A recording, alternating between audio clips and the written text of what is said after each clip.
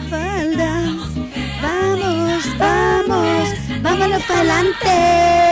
Y somos Mafalda. Y estamos aquí celebrando casi el fin de año desde su radio comunitaria, Radio 3 CR 855 dial AM y digital. Y por supuesto en el internet a todo el mundo. Desde aquí saludando desde los micrófonos de esta radio comunitaria. Primero que todo, nuestra invitada de siempre. Volví, no andaba muerto, andaba de parranda. Mentira, trabajando y también tengo una excusa que ahorita les voy a contar quién les traje por aquí, que es una de las razones de las cuales también por la cual no había regresado, pero aquí estoy siempre presente, los extrañé mucho. Verónica Mejía. Sí, su psicóloga favorita. Y Vicky Ferrada acá en los micrófonos y en el panel de controles, como siempre, también muy contenta de estar acá. A pesar de que en Melbourne hoy día hemos tenido lluvia, y ayer tuvimos lluvia, y el día anterior tuvimos lluvia, hemos tenido lluvia tan todo. Rarito, ¿no? Bien raro, pero mira, cuando empiece el calor nos vamos a estar quejando del calor. Así yo creo que hay que disfrutar cada día como venga y dar gracias al universo porque tenemos un clima que está moderado, porque por último sales con el paraguas y no hay que salir muy abrigado, eso es lo importante. Estamos bien tropical en estos momentos. Y lo agradecen las plantas, eso sí. Las plantas, los árboles, los céspedes. Ahora tenemos que, hoy día es 21 de diciembre, recién me acordé que ayer estuvo de cumpleaños mi hermanita chica, Marta Ferrada, saludos y feliz cumpleaños, ya lo celebramos ayer anoche. Y hoy también lo vamos a celebrar. En la mañana, y seguimos celebrando, hay que celebrar todos los cumpleaños. Y también tuvimos el cumpleaños de Fernando, bienvenido Fernando Mejía. Aquí está, sí, señor. Muchas gracias. Aquí está Fernando también acompañándonos esta tarde. Fernando es el papá de Verónica que está visitando desde Colombia. Es correcto, se quedan unos mesecitos por acá hasta enero y esa es la razón también de la por cual faltaba mucho. Es, bueno, parte de lo que soy yo, pues es mi padre obviamente, así que está por aquí de visita. Bienvenido. Así que bueno, orgullosa que me vea haciendo esto también. Feliz de estar aquí visitando mi hija, mi segunda hija mayor. Desde hacía 3 años no la veía y venir a Australia es un sueño pues no pensado, no imaginado, algo que sucedió muy rápido y estoy feliz conociendo este país. Qué bueno, me alegro mucho. Bienvenido al país y al programa, de verdad.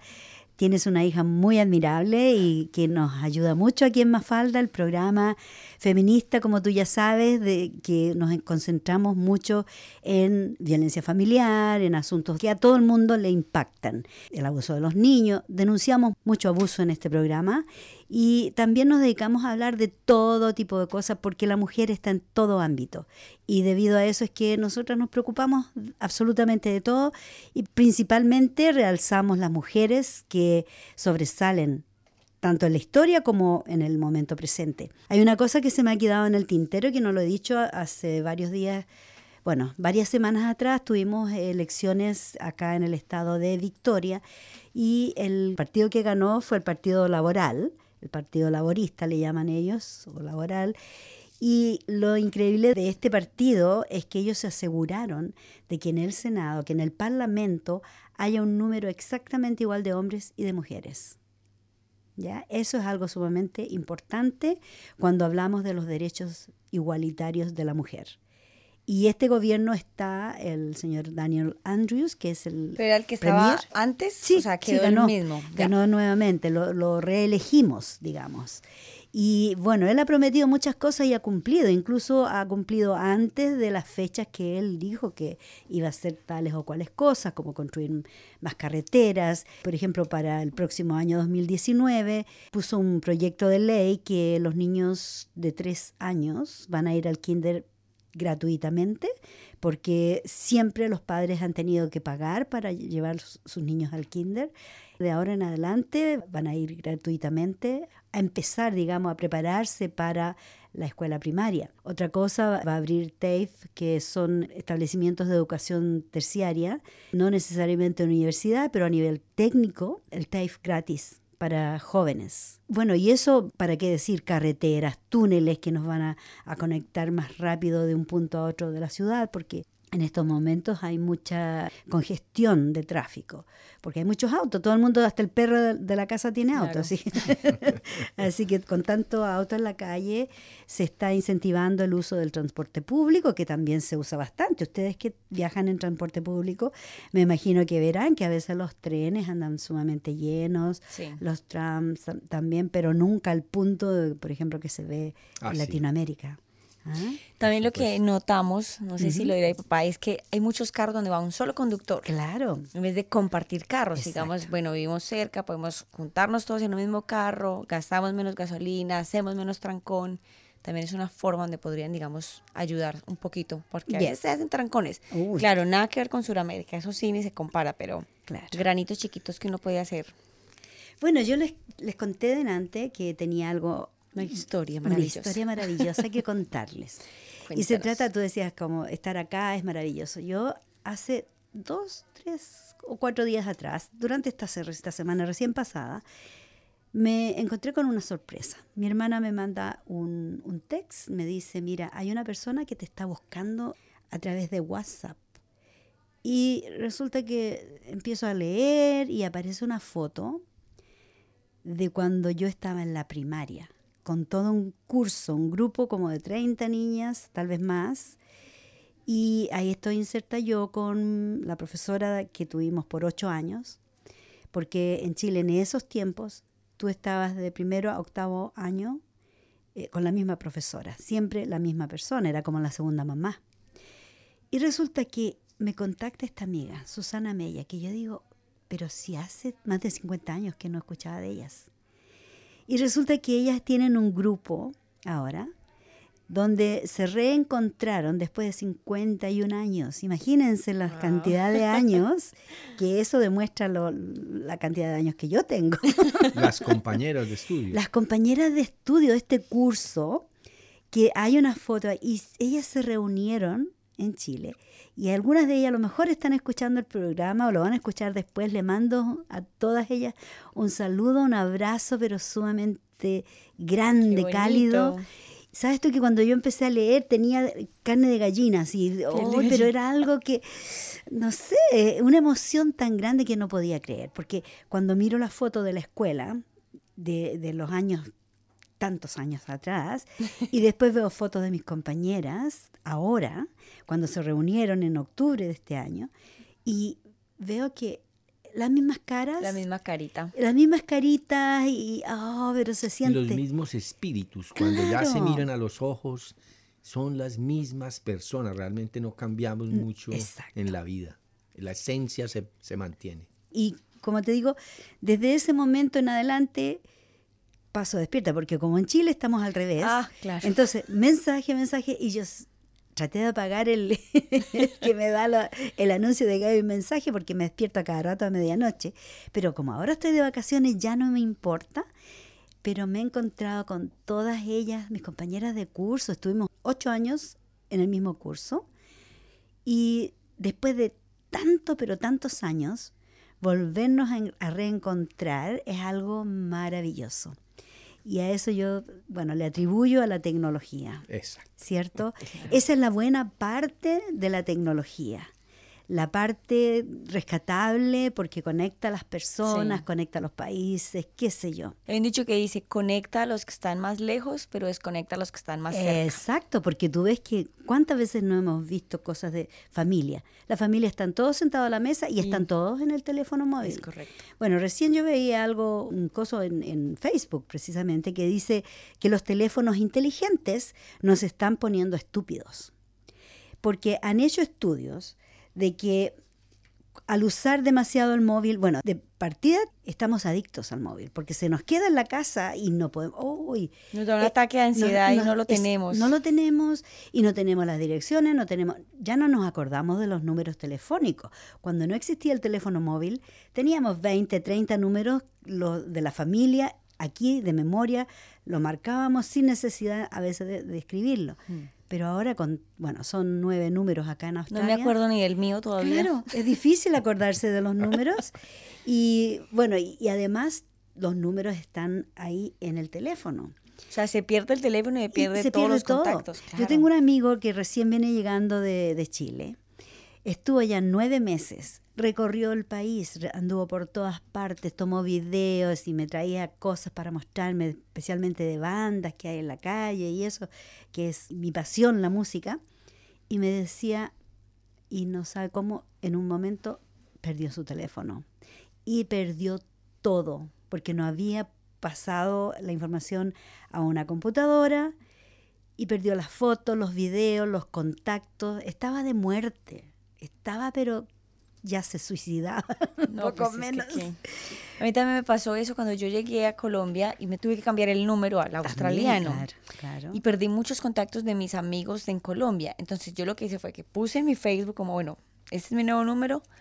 Y curioso que algunos, los más allegados, como que me volvieron a escribir, pero hice como un filtro de amigos, de los que con los cuales no hablaba tanto, que ya no hablo con ellos porque no tengo forma de comunicarme con ellos. Los tenía ahí. Entonces a veces eso presiona un poco para hacer filtros de personas que realmente necesitan estar ahora contigo, que son valiosos ahora, Claro. y los que ya como que ya no. Ya no, claro. Y una exacto. cosa que me parece muy importante y que creo que las familias deben tener en cuenta es sobre todo el manejo que le estamos dando a los niños del celular. Eso. Las madres, porque el niño lo molesta o algo, le entregan un celular a niño desde edades muy inferiores, donde eso causa muchísimos problemas a nivel de los ojos, a nivel de los campos magnéticos que manejan, que apenas Sí. está empezando a conocer su uso. Sobre todo en los niños, no debería ser sino después de los 10 años el uso, pero ahora desde Incluso los todavía, 4 claro. años, 3 años les entregan. Fíjate que Sí. este estudio del que te estaba hablando, ellos precisamente enfocan el estudio en los niños y dicen que de partida, bueno, te produce problemas musculares en el cuello, en los dedos, porque están ahí todo el día haciendo text. Y el otro daño que se hacen es un daño cerebral, porque ¿qué pasa? Que no hay ese ejercicio, porque el cerebro tiene músculos, ¿ya? Y tiene conexiones. Entonces, el teléfono es algo tan pasivo que no hay un ejercicio de esos músculos del cerebro. Porque solo ingresa Solo y ingresa, necesita también exacto. que saque afuera. Claro, que porque tú, por ejercites. ejemplo, antes todos lo hacíamos de memoria. Por ejemplo, hacer una suma, una división se hacía de memoria. Y ahora no, sacas el teléfono, aunque sea algo simple, dividamos 100 por 10. ¡Ja! Y sacamos el teléfono. Hay gente que no puede. Entonces, ¿qué sucede? Que eso está dañando mucho a los niños. Porque los niños no pueden emplear su iniciativa. El conocimiento que tienen es muy precario con respecto a los números, a escribir. La gramática es algo horrible. Incluso, yo te digo, usando tanto el móvil o la computadora, a veces se me olvida cómo se escriben. Mi gramática era excelente. Mi ortografía excelente. Y a veces digo, ¿es con B larga, B corta? Y me queda la duda porque como El celular lo corrige inmediatamente, claro, ya uno no y lo te necesita. corrige en inglés, porque por ejemplo el mío está hecho el setup en inglés, entonces me corrige las palabras en inglés. Y precisamente ahí es donde están los mayores Claro. problemas, entre la B larga con la B corta, que en español se utiliza, por ejemplo, el móvil. Móvil en español es con V corta, con V. Y en inglés es con B de burro, B larga, larga. le decimos nosotros. Entonces ahí hay confusión. Claro. A veces uno dice, no puede discernir, ¿cómo es? Bueno, esa es una palabra fácil, pero hay palabras más complicadas. Imagínate en el caso de los niños que no tuvieron todavía esa base de enseñanza. Lo principal, la ortografía, la gramática, que es sumamente importante para su futuro, para lo que ellos van a hacer con las letras. Y que desgraciadamente lo tiene no solamente los teléfonos, sino también la televisión. Claro. También es algo muy pasivo de Oh, solo demasiado. ingresar información. Por eso creo que lo hemos dicho muchas veces en este programa, la idea es sacarlos, estar con ellos, compañía, presencia, presente, para que los niños estén ahí vinculándose Claro. con cosas, que se caigan, que se ensucien, que se todo. Perdón, y algo muy importante es que les estamos entregando a los niños el celular. Hablo de niños pues de cierta edad, de 8, 10 años, ya ellos son los dueños del celular. Ya tienen Y su propio celular. Cuando se acuestan, se van Van a y no acostar. se van a dormir. La mamá apaga la luz y el niño se queda. Eso los optómetras en el mundo y todos están diciendo que es malísimo. Hay cantidad de niños ya con problemas de los ojos, Claro, y- cáncer en los ojos y esas cosas. Y además que la luz azul del móvil te daña, como te digo, no tan solo los ojos, pero también te causa problemas de las ondas cerebrales. Y es que es un estímulo que está constante, o sea, si uno quiere ir a dormir, la peor forma de uno lograr eso es por medio de un celular, porque a diferencia de un libro que en cierto momento como que cansa y agota y no le da sueño o otras cosas, la luz del celular activa y se mantiene el cerebro más activo, así que quiere más, Claro. quiere más, quiere más y no es la mejor forma para dormir. No, por supuesto que no, es lo peor. Y tú nombras los niños 8 a 10 años ya, claro, ahora como estamos en Navidad, muchos padres le han regalado el teléfono móvil o ya se lo compraron o le tienen un juego O la tablet con o los la jueguitos. tablet o el iPad, todo electrónico y al final los padres ya han perdido el control porque, como tú dices, mandan los niños a la cama y el niño tiene tantos aparatos en su dormitorio, los padres se van a dormir y el niño, cuando se da cuenta que están los padres durmiendo, se levantan y agarran su aparatito y se ponen a jugar de nuevo. Justamente tenía un cliente que me dice, mira, mi hija la mandé a la cama a las 9 porque estaba portándose mal y yo le dije, ya, ok, no más video games, no más nada, te vas a dormir. Y él se fue a dormir también, se fue a dormir como a las 10, dice, y despertó como a la 1 de la mañana y fue al dormitorio de la niña. A todo esto la niña tiene 5 años. Fue al dormitorio de su hija y la hija había estado jugando desde el momento en que él la echó a dormir hasta la 1 de la madrugada, todavía despierta jugando video games. Ya, entonces, el otro error que yo le decía, bueno, sácale el televisor de la pieza. Ella no necesita tener... Las personas aquí, todo el mundo tiene un televisor en cada dormitorio. Nosotros no. Ya sé. Antes estamos desactualizados de noticias porque no tenemos televisión.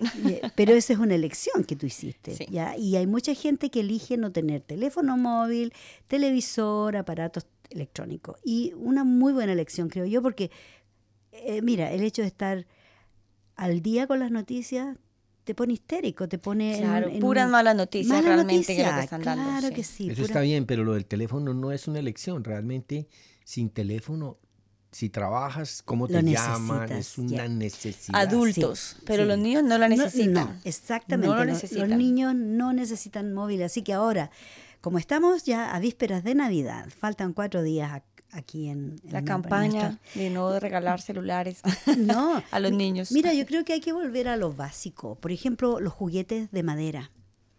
Yo considero que juguetes didácticos cuando hacen torres, que sé yo, construyen. La plastilina.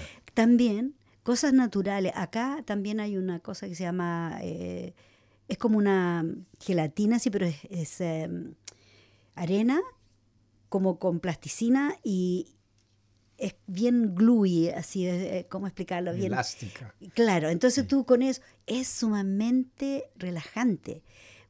Yo he jugado con eso, he ido a entrenamientos y nos han pasado eso mientras estamos escuchando todo lo que nos dicen, nosotros jugando con esta cosa y relaja, y uno se puede concentrar muchísimo en lo que estamos escuchando, en lo que se nos está entregando y al mismo tiempo estamos relajando nuestro cuerpo y nuestra mente.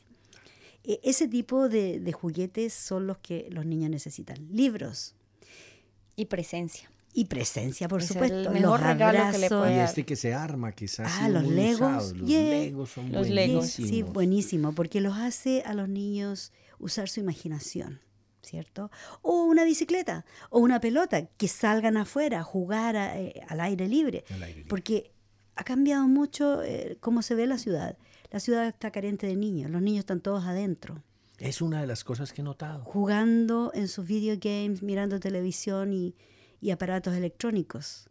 Así que si tienen que elegir un regalo, que sea algo para estar afuera, pelota, cuerdas de saltar. Yo recuerdo que todas esas cosas, eso era los juguetes. La rayuela. Rayuela. También, todo eso. Bueno, son cosas antiguas, pero yo creo que son más saludables. Las personas que nos criamos descalzos y encaramándonos a los árboles y qué sé yo, viviendo... Tienen hasta mejores defensas de salud. Por supuesto. Tenemos, por eso que la gente es más longeva, vive más tiempo porque estuvieron en contacto con la Pachamama. Eso es lo que nos hace falta. Los niños se integran en la calle y se conocen los vecinos.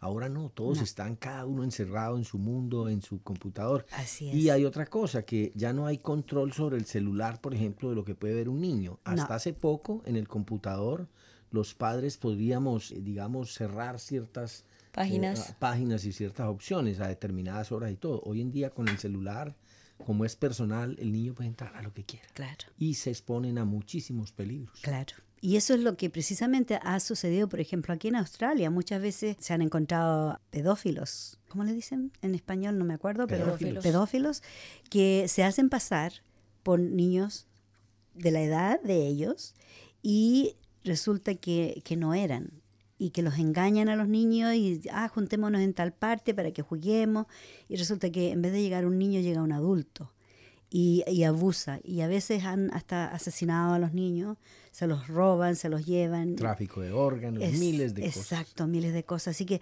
el teléfono no es bueno. De partida es bueno para, como tú dices, para trabajar. Sí. Hay que dejarlo un poquito de lado. Y a los moderadamente niños. Es bueno. Claro, sí. claro. Es que es necesario, sí, pero no para los niños. Los niños no necesitan iPads ni teléfono. Yeah. Y en esta época de Navidad tenemos muchos peligros a la salud, los adultos y los niños. Y lamentablemente está en todas partes. La comida, exceso de bebida, exceso de dulce. Y de licor, alcohol. De todo, exceso, porque hay que celebrar, es fin de año y todo. Y como que de pronto nos olvidamos un poco cuál es el sentido de Navidad, ¿cierto? ¿Qué es Navidad?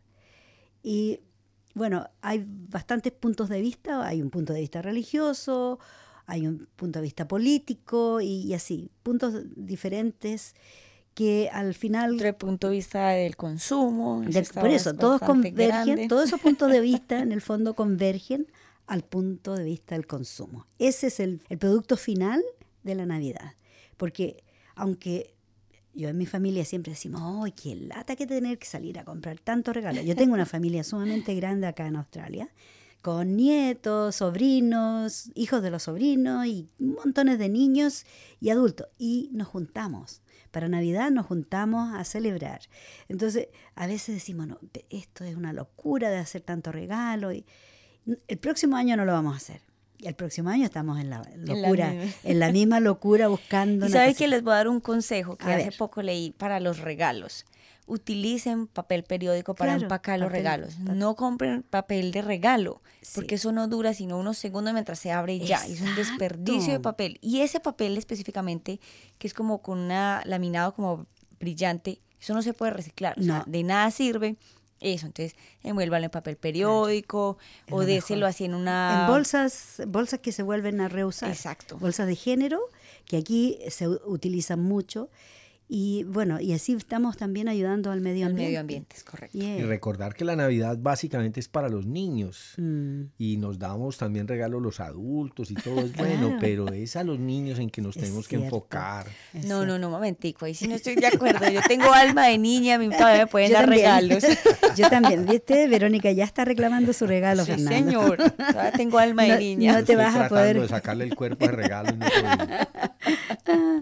Mira, tengo algo es para acá. Compartir, estar en familia, más que todo. Tengo ahí. este doctor, no me recuerdo cómo se llama, Marta siempre me lo recomienda. El cuerpo me pide chocolate. Bueno, tú sabes que hay un momento en el día, especialmente a las mujeres nos pasa mucho, y tal vez lo tomamos como que es de las mujeres, pero a todo el mundo le pasa, que al final del día tú dices, qué ganas de comerme un chocolate, o comer algo dulce, o un pancito, un postre, o lo que sea. Y resulta que no es necesario, pero aquí este doctor nos va a explicar por qué y cómo combatir estas ansias de comer cosas dulces. Chocolate, el pan, porque el pan, al final todas estas cosas se transforman en glucosa para el cuerpo. Por eso es mejor cuando ese antojito, frutas. Es dulce y natural. Bueno, aquí voy a tratar de encontrar el nombre de este doctor, pero vamos a compartir con los oyentes qué hacer cuando el cuerpo me pide chocolate, pan, dulce, postre. ¿Qué hago? Aquí vamos. El cuerpo me pide chocolate, pan, dulce, postre. ¿Qué hago? Cuando su cuerpo hace como el de Jorge, sí. Jorge, saluda, por favor. Jorge es un flaco famoso, de esos flacos condenados. Cuando su cuerpo le está pidiendo, que quiere dona, quiere dulce, pastel, quiere helado o mantecado, hay una razón para ello. Lo único que está pasando es que a usted le están faltando 2 minerales. Cuando usted tiene un antojo muy fuerte y el cuerpo le está pidiendo azúcar, pues en principio lo que su cuerpo le está pidiendo es glucosa. Este es el combustible principal del cuerpo. Dentro de las células hay una parte que se llama la mitocondria, es el sitio donde esa glucosa se va a quemar y se va a utilizar como combustible. El metabolismo existe dentro de cada célula. Las células como tal tienen dentro principalmente potasio. El 98% del potasio del cuerpo está dentro de la célula. La sal, el sodio, está afuera. Y estos dos son contrarios porque fíjese que el potasio elimina agua y la sal, el sodio, retiene agua. Cuando la glucosa penetra la célula con la ayuda de la insulina, entra aquí, tiene que quemarse. La forma de poder utilizar esa glucosa y combustionarla y convertirla en energía necesita potasio. Quiere decir que si yo estoy bajito de potasio, automáticamente el cuerpo va a estar desprovisto del potasio que necesita para usar la glucosa. Cuando usted siente que su cuerpo, sobre todo por la nochecita, le está pidiendo pan, harina, arroz, papa, dulce, chocolate y demás, realmente lo que le está pidiendo es que usted le devuelva el potasio que necesita para poder utilizar la glucosa que está en la sangre. En la pared de cada célula hay un organismo que se llama la bomba de sodio-potasio, que la función que tiene es que cuando usted toma un jugo de vegetales o algo que tenga potasio, o toma unas cápsulas de potasio, esa bomba lo que hace es que mete hacia adentro el potasio y cualquier sal o sodio que se haya puesto dentro de la célula lo saca. Quiere decir que la bomba de sodio-potasio es lo que mantiene el balance dentro de la célula, porque saca el sodio que se metió y mete el potasio que hace falta. Esa bomba de sodio-potasio funciona solamente con magnesio.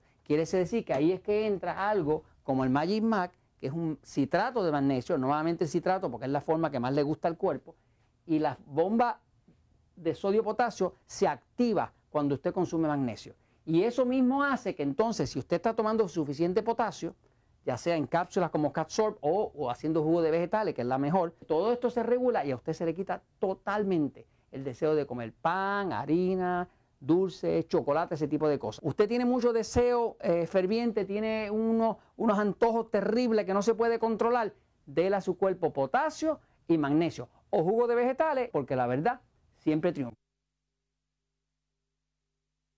¿Qué les pareció? Muy interesante.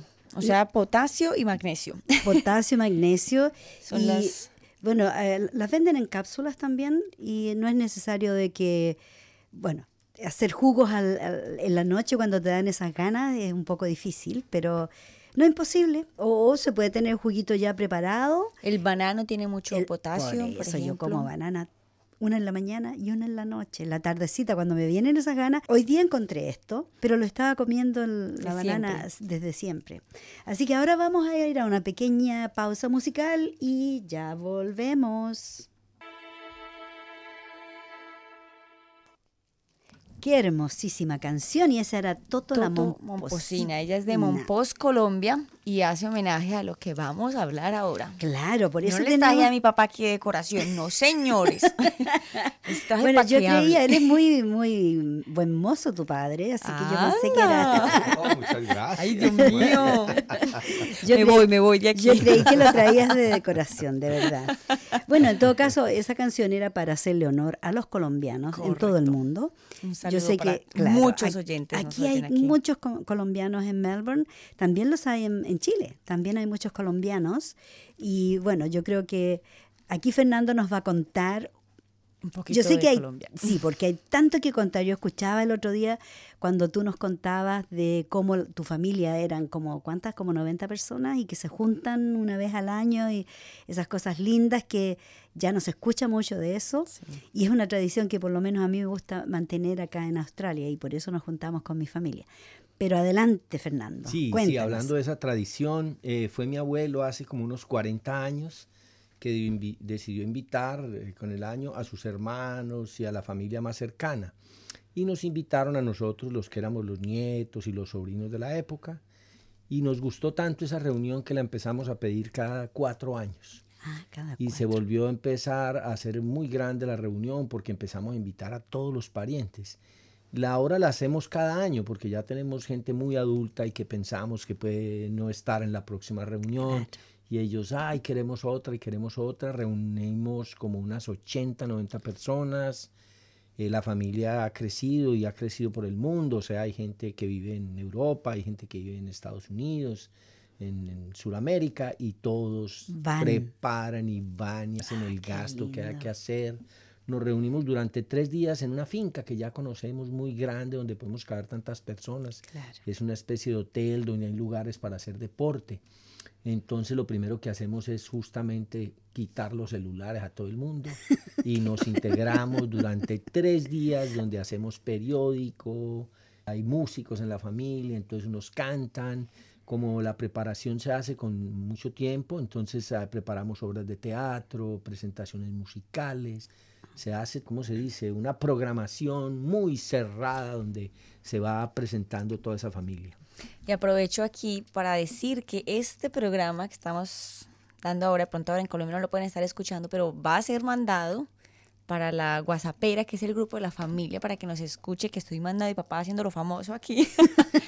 Entonces también es bueno porque mandarles un saludo aprovechando aquí en radio a toda la familia Mejía, Ramírez, Ospina, etcétera, que los queremos mucho y que espero estar yo en la próxima Ramirópolis. Hacerlo imposible. Espero que sí, estuviste antes de venirte. Antes de venir me y conocieron a Rowan. Hicieron una presentación de mimos espectacular que quedó en el recuerdo de la familia, una cosa muy buena. Pero bueno, cambiando de tema, yo como colombiano quiero hablar de un sitio de Colombia que es maravilloso realmente y que nunca sabía que existía a pesar de ser colombiano, de haber estudiado geografía. Nunca me enteré que teníamos en Colombia la montaña más alta del mundo en cercanía al mar. Wow. Es la Sierra Nevada. Y justamente también es independiente de la cordillera de los Andes. Es como una especie de cabeza. Es la cabeza de toda esa cordillera. Viene siendo la columna vertebral desde Chile hasta que entra a Ecuador, donde se divide en 3 ramales. Pero independiente está esta montaña, que es más antigua en formación geológica además. Y tiene todos los pisos térmicos, o sea, desde desierto en la parte baja hasta nieves perpetuas. Wow. Entonces, todos los climas, toda la vegetación, toda la fauna y también todas sus culturas, o sea, tiene campesinos, básicamente primero los indígenas, después los campesinos y después los colonos, y también hay extranjeros de toda parte del mundo que llegan a la ciudad.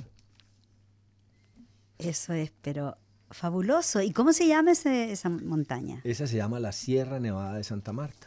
¿Sí? Patrimonio de la Humanidad desde 1976 como reserva de aire y de ambiente. Y habitado por una cultura muy hermosa que los españoles llamaron la cultura tairona. Realmente eran muchos grupos indígenas, pero ellos los que más conocieron en la parte que llegaron los españoles fue a los tairos. Entonces a todos los bautizaron los taironas. Hoy de esa cultura quedan 3 familias que son sus descendientes: los arhuacos, los cogis y los arsarios. Los arhuacos hasta 1985 estuvieron todavía los monjes franciscanos ahí, hasta que los indígenas se rebelaron, pues todo ese tiempo les enseñaron su religión y todo su lenguaje y les quitaron mucha parte de cultura, hasta que ellos entendieron que la podían rescatar gracias a que los cogis, que son los que huyeron cuando llegaron los españoles, y que cuando llegaron los colonos a partir de 1901 también huyeron a la montaña, entonces son los que mantienen menos aculturados. Ellos les pasaron ese mensaje y ellos se liberaron. Y por otra parte los arsarios, que son más de la parte de la Guajira también, todos son de la parte alta de la montaña. Así que nos preguntamos, bueno, aclarando aquí una cosita, Minca es, digamos, donde vive mi papá, que es subiéndose a la montaña, es un pequeño pueblo que hay ahí. Él tiene un hotel para los que quieran ir, hago la promoción ahí, se llama El Mirador. Yo voy a ir algún día. Por favor, todos los oyentes allá, ustedes dicen, vea, yo escuché Mafalda, yo escuché, y mi papá les hace rebaja, yo les prometo. Y bueno, quiero hacerte una pregunta. Tú me contaste ahorita una historia muy bonita con relación a las mujeres taironas en general, pues como las indígenas. A mí me encantaría que la contaras, por favor, a los oyentes sobre las famosísimas, ¿cómo se llaman? Mochilas, las guayú, las que llamamos las guayú, que se venden acá, que son tejidas. Hay una historia muy bonita. Cuéntala, por favor. Bueno, corrígeme las guayú son de la parte plana. Ellos son indígenas de la parte plana, no pertenecen a esta familia de los taironas. Ellos hacen mochilas hermosas también, pero de muchos colores. A diferencia de las taironas, que se las hacen los arhuacos, los cogis. Básicamente los arhuacos no usan sino 2 colores, el café y el blanco, y los cogis usan el blanco y el rojo. sobre todo los mamos. El mamo es como el principal jerarca, es el jefe religioso, el jefe político y sobre todo quien tiene toda la tradición oral de la comunidad, tradición que se transmite a los niños desde los 5 años. El mamo baja a la comunidad y permanentemente va observando los niños que tienen especiales talentos y escoge 2 niños que lleva a la montaña y no vuelven a ver la luz del sol hasta los 12 años. Solo en la noche salen, en la noche conocen la montaña, en la noche les enseñan a través de cantos y rituales, les transmiten todo ese conocimiento astronómico que es muy profundo y sobre todo el manejo de las plantas. Pero hablando de las mujeres, hay una leyenda, sí, justamente la que dice Verónica, y es que las mochilas en la Sierra Nevada no las producen sino las mujeres. La leyenda cuenta que una hija de uno de los mamos se estuvo manejando mal, entonces la encerraron como en el cepo, en una cabaña escondida, y allí ella desde una ventana veía como un pájaro que se llama la oropéndula, es una ave negra grande y tiene la cola larga y amarilla y la mueve como un péndulo, por eso le pusieron ese nombre. La oropéndula construye unas mochilas inmensas. Ella vive en un solo árbol pueden haber 60 o 70 mochilas colgadas. Como escogen unas árboles gotas. muy altos, son como unas gotas de agua inmensas, pero ellos van y recogen pedacitos de madera y van tejiendo. Entonces cuenta la leyenda que la indígena empezó a recoger pedacitos de lana, porque ellos tejen con lana de oveja, empezó a recoger lo que había por ahí y empezó a tejer, y cuando salió presa, entonces le mostró la mochila al papá y le mostró la mochila a la comunidad lo que había hecho. Qué lindo. Y el papá autorizó, desde hace muchos, 1000 años más o menos, autorizó que ellas eran las que podían hacerlas. Y ellas construyen esas mochilas y dentro de la ceremonia matrimonial, digamos cómo se ligan a un hombre es a través de la mochila. Ella le entrega las mochilas al hombre, es la que se las hace. El vestido sí lo hace cada cual, los hombres hacen su vestido, las mujeres hacen su vestido. No lo pueden cambiar sino hasta que el mamo autoriza. Y eso es de acuerdo a cómo se comportan. Entonces, entre más limpio está la persona es porque tiene un nivel, digamos, espiritual o de mayor importancia dentro de la comunidad. Ellos manejan es mucho la vida espiritual. Y hay una cosa que me encanta y es que ellos son amantes de la madre tierra, de la Pachamama. Y esa Pachamama no la ven como una cosa diferente a algo. No, es la misma naturaleza, es la madre, porque ella fue la que les dio la vida, les da los alimentos, les da el agua. Y cada uno de esos elementos, por ejemplo, los ríos son la sangre de ese cuerpo. Claro. Las piedras son los huesos y la carne es la tierra. Entonces ellos por eso construyen ciudades como la famosa ciudad perdida, que es en puras piedras, y adentro ponen tierra y después ponen vegetación. Y vienen en perfecto equilibrio con la naturaleza. Claro. Eso es lo maravilloso de esa cultura que estamos tratando de que llegue a ese pueblito de Minca, que es un pueblito cafetero, a 14 kilómetros de Santa Marta, carretera pavimentada. Allá como está el hotel Mirador, porque tenemos una vista del mar, se ve el mar y se ve también los picos, una vista espectacular. Y allí hace mucho tiempo, quería contar, ha llegado mujeres, sobre todo de la parte de Bogotá, del interior de Colombia, mujeres cultas y muy interesadas en esa parte de aportar a las comunidades donde llegan. Y entonces allí ellas son las que han estado moviendo este pueblito pequeño, apenas son unas 200 casas, es una zona cafetera, pero estas mujeres jóvenes han apadrinado a las mujeres, a las mayores. Ya. Entonces ellas son las que tienen grupos de artesanos y les enseñan y las han formado. Cuando llamamos a una reunión de Junta de Acción Comunal aparecen 20 y 30 mujeres y solo 1 o 2 hombres participamos. Empoderadas, me encanta eso. Muy empoderadas las mujeres. Y cuéntame esas mochilas, porque yo veo que aquí en Australia hay mucha importación, por ejemplo, de Guatemala, las muñecas esas que se ponen debajo de la almohada, no recuerdo cómo se llaman, pero venden montones de cosas que vienen de Latinoamérica, de Centroamérica más que todo. A lo mejor habría una especie de una ventana, digamos, para hacer ese tipo de comercio entre las mujeres indígenas mandando mochilas, porque acá yo he visto, cuando yo veo una mochila que viene de Centroamérica o de Sudamérica, me encantan los colores, la textura, los diseños son realmente increíbles. Con respecto a esas mochilas, ¿cómo las hacen? ¿Las tejen a mano, estelar? ¿Cómo es? Todo el proceso lo hacen. Ellas Ya. desde sacar la lana de las ovejas, porque Ya. las tienen ovejas, ellas cardan. Tienen Sí. un aparatico especial donde van Para enrollando hilar. el hilo. Claro. Y hacer una mochila de esas puede durar hasta un mes, tejiendo 8 horas diarias. Wow. Lo que pasa es que ellas lo hacen a todo momento. Es una Claro. cosa, una actividad automática. Claro. Van tejiendo mientras hacen sus cosas del día, de la casa, todo el tiempo tejen. Una mochila de esas en este momento está costando 300 o 400 mil pesos. Y eso Pero Ya. puede durar 20, 25 años. Hay algunas que puedes 150 echar agua en dólares. ellas. $180 cuesta Bueno, una mochila. pero más o en todo menos. caso, si tiene tanto trabajo, corresponde. Claro, lo amerita. Lo amerita, exactamente. Ahora que tú mencionas a tus indígenas, yo comparo a los mapuches, que son los indígenas chilenos. Decir eso.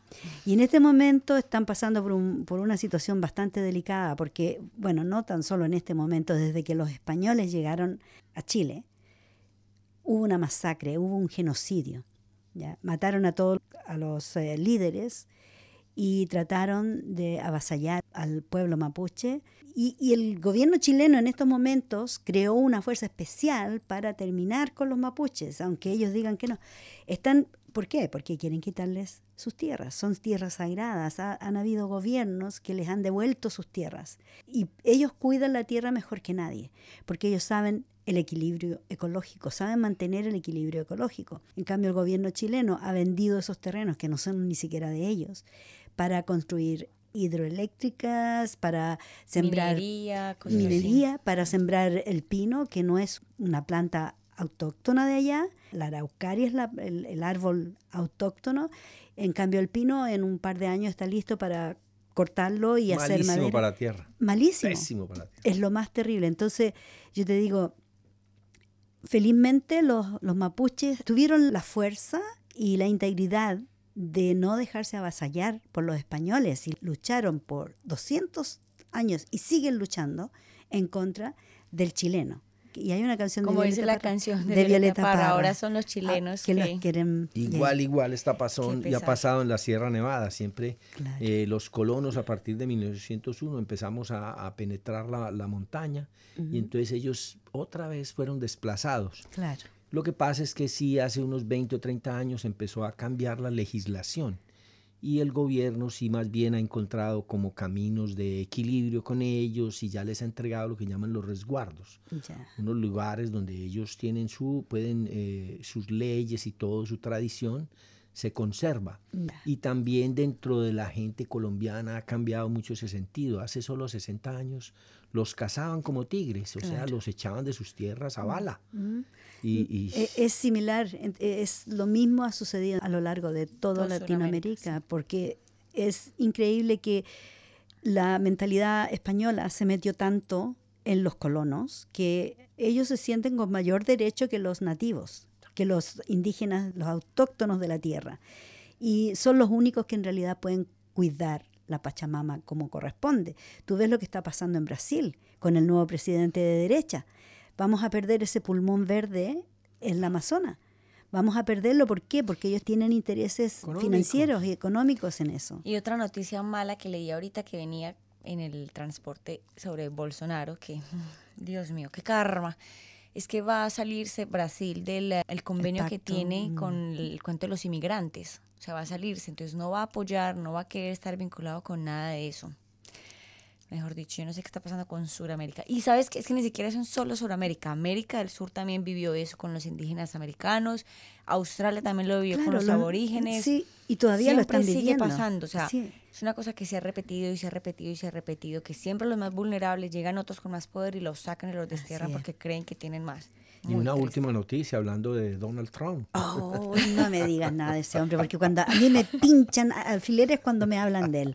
Porque yo aquí he ocupado programas completos hablando de la ridiculez y el abuso de poder que este hombre está haciendo en el país. Pero esta es una medio buena noticia. A ver, ¿cuál es? Dice que mandó a los soldados que están en Siria que regresen a Estados Unidos, Ajá. que ya no más, que no luchan más nada, que vengan Que a Navidad. vengan a la Navidad a sus casas. Ya, Imagínate. pero La otra noticia es que él estaba pidiendo que le den en el Parlamento, que le dieran la pasada, le autorizaran $5 billones Y se enojó para hacer y la salió en muralla. noticias, sí, lo Y vi. tiró una pataleta ahí, tiró la pataleta, Todo quedó entonces grabado. tuvieron que votar a favor, porque si no, ¿qué hacía él? Cerraba el gobierno. Al cerrar el gobierno significa que nadie Una se le dictadura, paga. Es una dictadura. Y al no pagarle a la gente, obviamente van a tener que trabajar y no les van a pagar, especialmente en esta época de Navidad, Año Nuevo. Entonces la gente votaron a favor de construir la muralla No en puede México. ser. $5 billones. Pero como este caballero, entre comillas, es que lo detesto con tanta pasión. Caballero, sí. Él ahora está en una situación que tiene 17 juicios que le están siguiendo por desfalco, por todas las cosas barbáricas que ha hecho. Es que ahí es donde uno duda lo de Siria.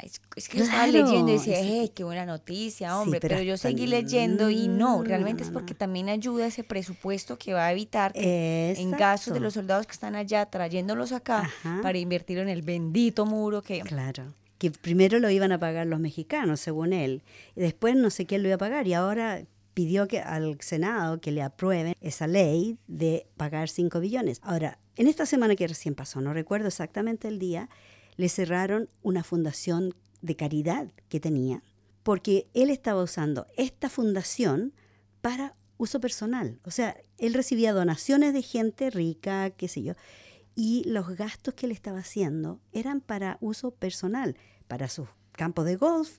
Hasta hay una transacción de $7 que pagó para los Boy Scouts de su hijo, del varón. $7, hasta para eso usó esos fondos. Entonces el gobierno federal lo que hizo, cerró la caridad esa, la fundación la cerró, y el dinero que estaba todavía ahí en los fondos lo van a regalar a una fundación real de caridad. A mí me late que ese o antes o durante o después va a terminar en la cárcel, aunque si es como Es que Colombia. tiene que terminar Pero si en es la como cárcel. Colombia, que Uribe hace rato queremos que está en la cárcel y, Y todavía nada. no. También uno no sabe ya. Bueno, Ese cierto. poder es terrible. Bueno, en todo caso, cambiemos el tema porque ya nos quedan solamente 5 minutos de este programa y tal vez menos porque tenemos que irnos con una canción, solamente para desearle a todos nuestros oyentes que tengan una muy feliz Navidad, sea como sea. Es algo que tenemos que celebrar, meternos un poquito para adentro, meditar, tal vez evaluar el año que hemos tenido, para mejorar las cosas que no estuvieron tan bien. Yo creo que este es un momento donde también hay que compartir con la familia, con los amigos. Básicamente ¿cierto? eso se trata, De eso se compartir con la trata. familia. Así Y de es. uno mismo también, una introspección Así de lo es. que vivió, de lo que ha hecho con su vida. Claro. Amarse uno también un poquito, por decirse, bueno, hice supuesto, cositas y malitas, hacer- pero también hice cosas buenas, así que vamos a Claro. mejorar para el otro año. El de las 12 uvas, si lo quieren hacer, los 12 deseos, nada. Bueno, de eso hablamos la próxima semana, porque eso Los es augurios. para el año nuevo, El 31. ¿cierto? El 31. Y Bueno, recibo regalos también, todavía tengo, recuerden, alma de niña, así que sí, recibo regalos. recibimos regalos. Mi Bueno, papá no, yo digo que no.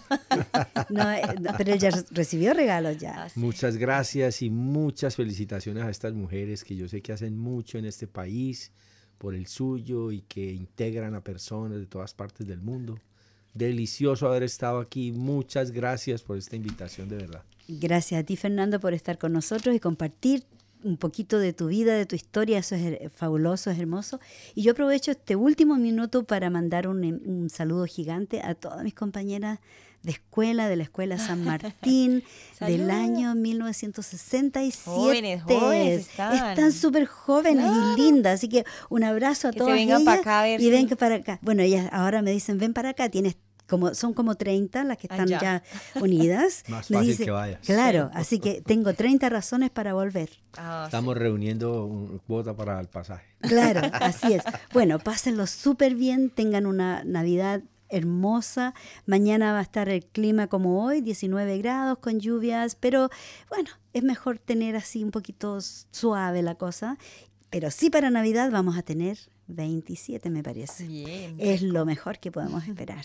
Pásenlo súper bien, muchas gracias por su sintonía y esperamos que nos sintonicen de nuevo el próximo viernes a las 6:30 en punto, cuando les presentemos otro programa, Mafalda. A ver, de nuevo. Mafalda. Ok, chao, Chao, chao. pásenlo bien. Bye bye.